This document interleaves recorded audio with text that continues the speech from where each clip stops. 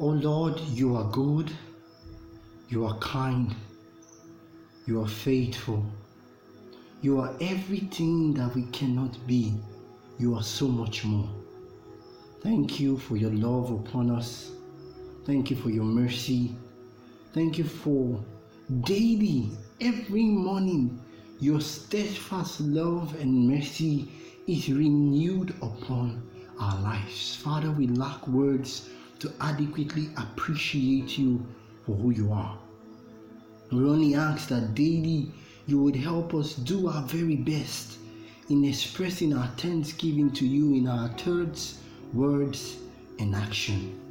Dear Father, do this for us by the power of your Holy Spirit and take all the glory and honor, O Father. We pray in Jesus' name. Amen. Good morning and welcome back to our daily devotional podcast. I just want to bless the name of the Lord for giving us the grace, the insight, it is a privilege to study and learn at God's feet. I remember the story of Martha right now, of one time when Jesus had an encounter with her and her sister, and she was complaining because she was so busy with the necessities of life. Remember, they were necessities.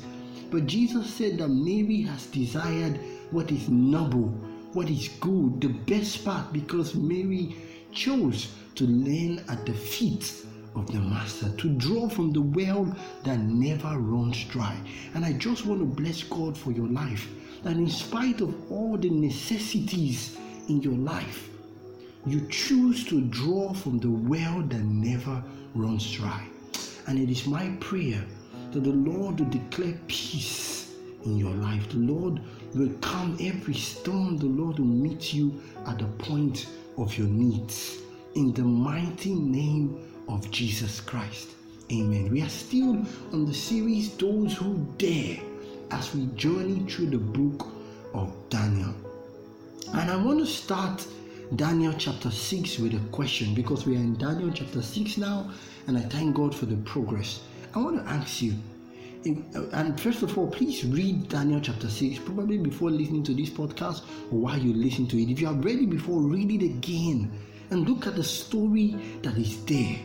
And I want to ask you, if you were placed in Daniel's shoes while you read that story in Daniel chapter 6, what would you have done? What would you have preferred? What would you have dared to do? Is it to be thrown into the den of hungry lions than stop praying to God? Would you still pray with your window open, knowing that people might be spying on you to bring you down? What would you have done? Daniel had a very close encounter with, death once again, because of his resolution to be faithful and loyal to God instead of man. And this is a theme that we keep repeating from the very first chapter. Those who dare.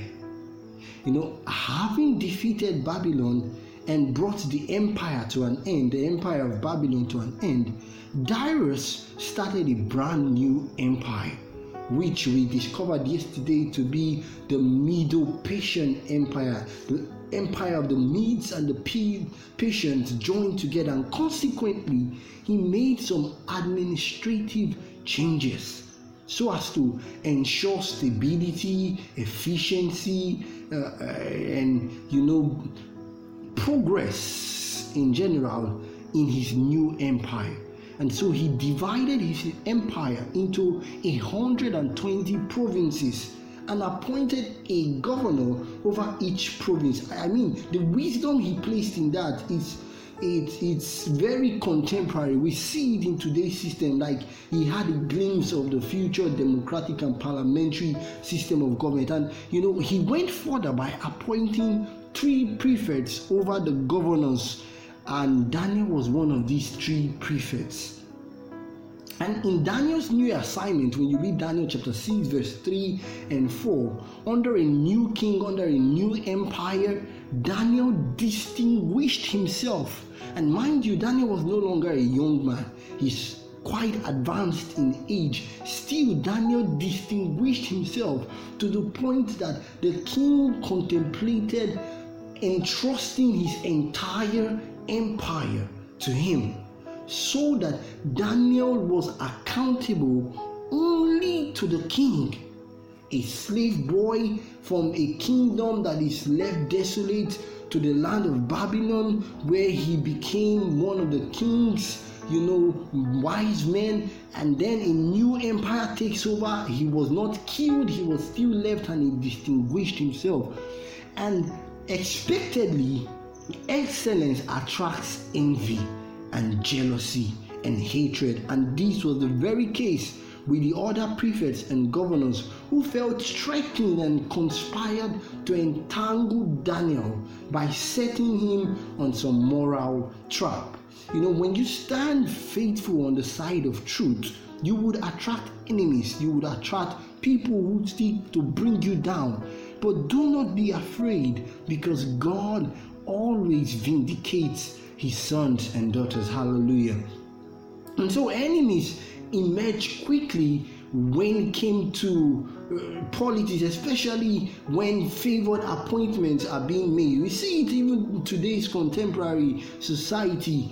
And some persons can stoop to any level to bring down their rivals. And this was the very case of Daniel. They tried everything to bring him down, but it is so amazing that they could not find any fault in Daniel. Daniel had no, hidden skeletons in his closet.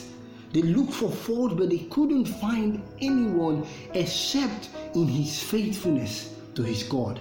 And in Daniel chapter 5, they discovered that they had only one Achilles heel to hold Daniel accountable for.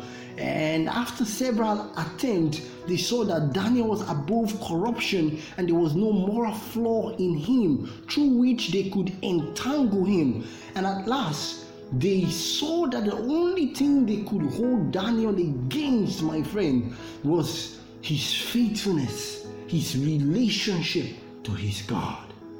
Can we get to that point, O Jehovah, where there will be no fault in our morals, in our integrity, except for our faithfulness to you?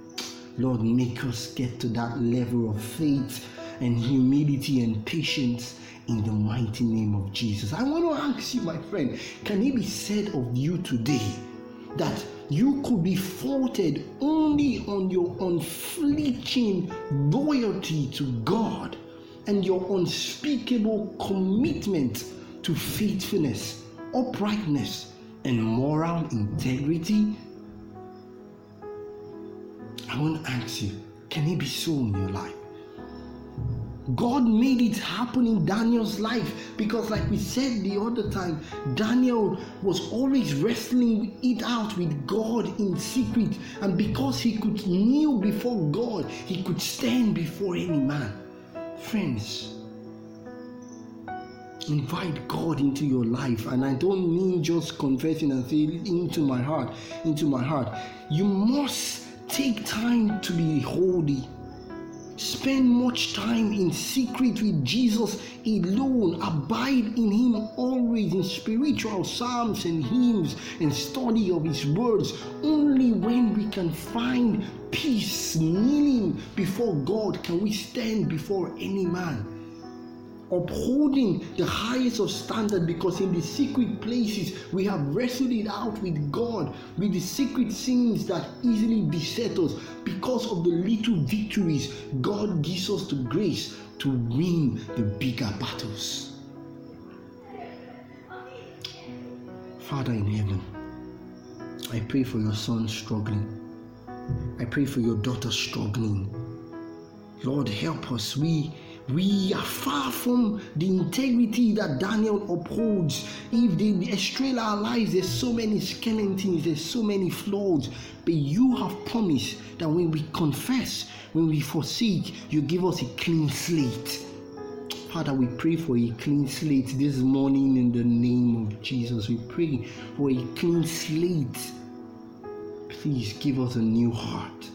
A heart like yours, a heart that loves, a heart that forgives, a heart that heals, a heart a heart that touches, a heart that obeys, a heart that has faith. Father, do this for us and take all the glory, take all the honor, take all the adoration. We pray in Jesus' name. Amen. God bless you. Please, my friend, share this message with somebody. Bless somebody else's life. You could be saving somebody from hell. May God bless you. I'll see you tomorrow. God bless you.